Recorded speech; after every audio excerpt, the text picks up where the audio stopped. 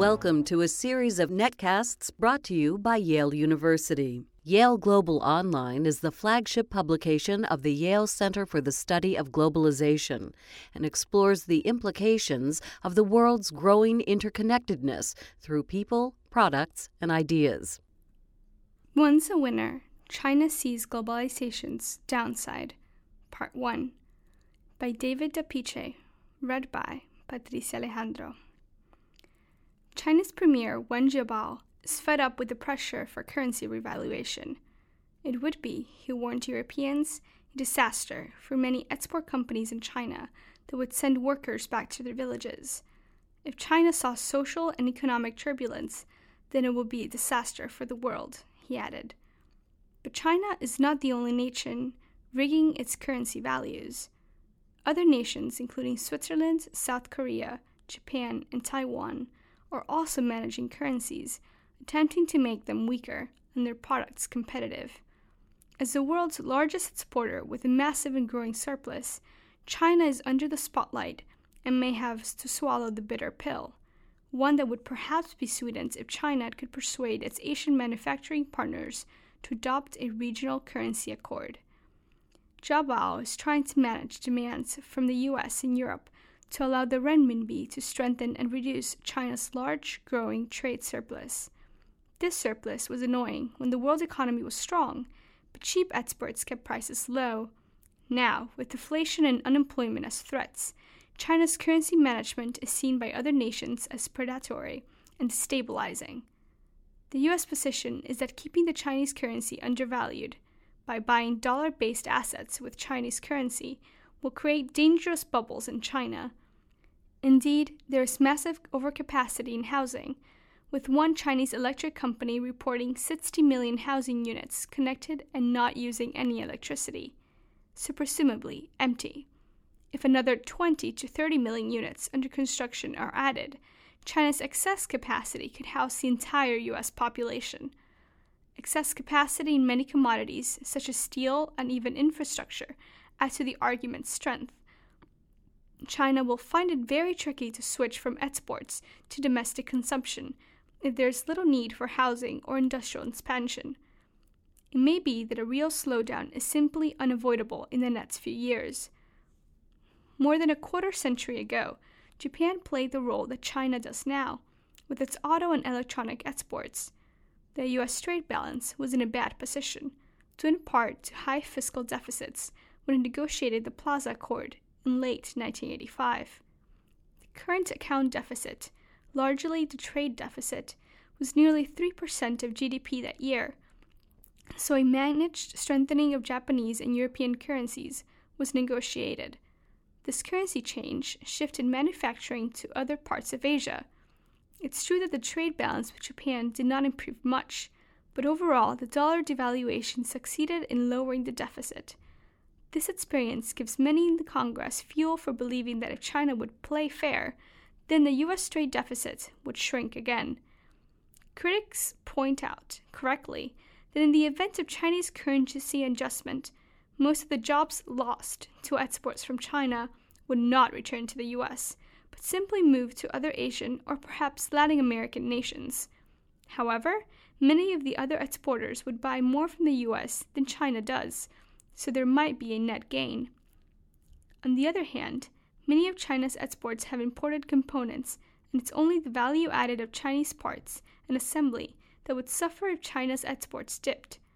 If we assume a value-added export ratio of 50% for China's exports and $1.6 trillion in exports, a 20% currency strengthening might cause an eventual decline of 20 to 30% in exports from China, relative to what they would have been. In other words, China's exports would fall by $400 billion and its domestic value added by half as much. That is 4% of China's GDP, an amount that might be offset by fiscal stimulus if there were not already shaky bank loans and excess capacity in many sectors. China's fear is that their lost exports would simply move to other low-income exporters, leaving China with millions unemployed. If China had a recession, the reduced demand for raw materials would hit many nations that now benefit from China's voracious demand It might also further slow sluggish rich nation economies. While this is well short of a global crisis, it would be difficult for China and an unwelcome negative shock for the rest of the world. The basic problem is that large and certainly growing trade surpluses chalked up by China cannot continue. The political pressures alone means that there has to be some meaningful move towards adjustment, and the limits of monetary and fiscal expansionism in the OECD countries mean that their economies cannot keep on spending on imports with high levels of unemployment. China has painted itself into a corner. For years, the nation, along with foreign investors, built factories to export it in an increasingly unbalanced way. This trend had to stop, and that's happening now. China wants more time, but it's not clear they can have it. The global economy needs to be rebalanced. While the rich nations need to reduce deficits and save more, China must also play a role. One line of argument, which is correct, may be too subtle.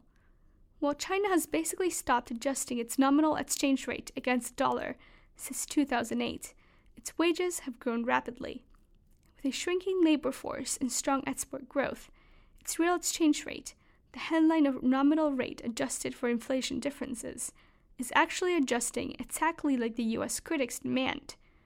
While measured inflation is low in China, the 20 to 30% annual increases in wages imply much higher rates of inflation than official data show, and also mean factories must raise prices. Some of this impact of higher wages is offset by technical change. Some is absorbed in profit margins. One is correct when he says that thousands of factories have thin margins and cannot absorb a 20% nominal appreciation. What if they must pay 30% higher wages? China may already be adjusting, but the effects will take another year or two to appear. Another approach might help China, but be less attractive for its neighbors. Many higher-end exports of China compete with those of Taiwan, South Korea, and Japan. If those nations could negotiate an Asian Plaza Accord, set their exchange rates relative to one another in some agreeable range, the pain and danger of China adjusting alone would be less. This might allow more nominal exchange rate flexibility with fewer sales lost to its higher-end competitors. It would basically be an agreement among major Asian exporters to share the global adjustment and not take advantage of any Chinese currency strengthening. Unfortunately, the political atmospherics are increasingly strident on both sides. China could, of course, retaliate against any U.S. tariff on its exports. But by U.S. count, China's exports to the U.S. last year were 4 times U.S. exports to China. It's clear that in a protectionist battle, the larger importer holds better cards. It's even possible that the U.S. and EU would cooperate so that one couldn't be picked off alone in a trade war. The Chinese currency has appreciated slightly against the dollar since June, but actually depreciated against the euro. With the EU not far from a banking crisis, it's also sensitive to growing Chinese exports. In that case, China can maintain its nominal exchange rate and face joint tariffs, or agree to some adjustment and try using fiscal policy to offset the reduction in its trade surplus. The latter would be better all around, but does not seem likely. David DePiche is Associate Professor of Economics at Tufts University and the economist at the Vietnam program at Harvard University's Kennedy School of Government. This and other Yale Global articles can be found at yaleglobal.yale.edu.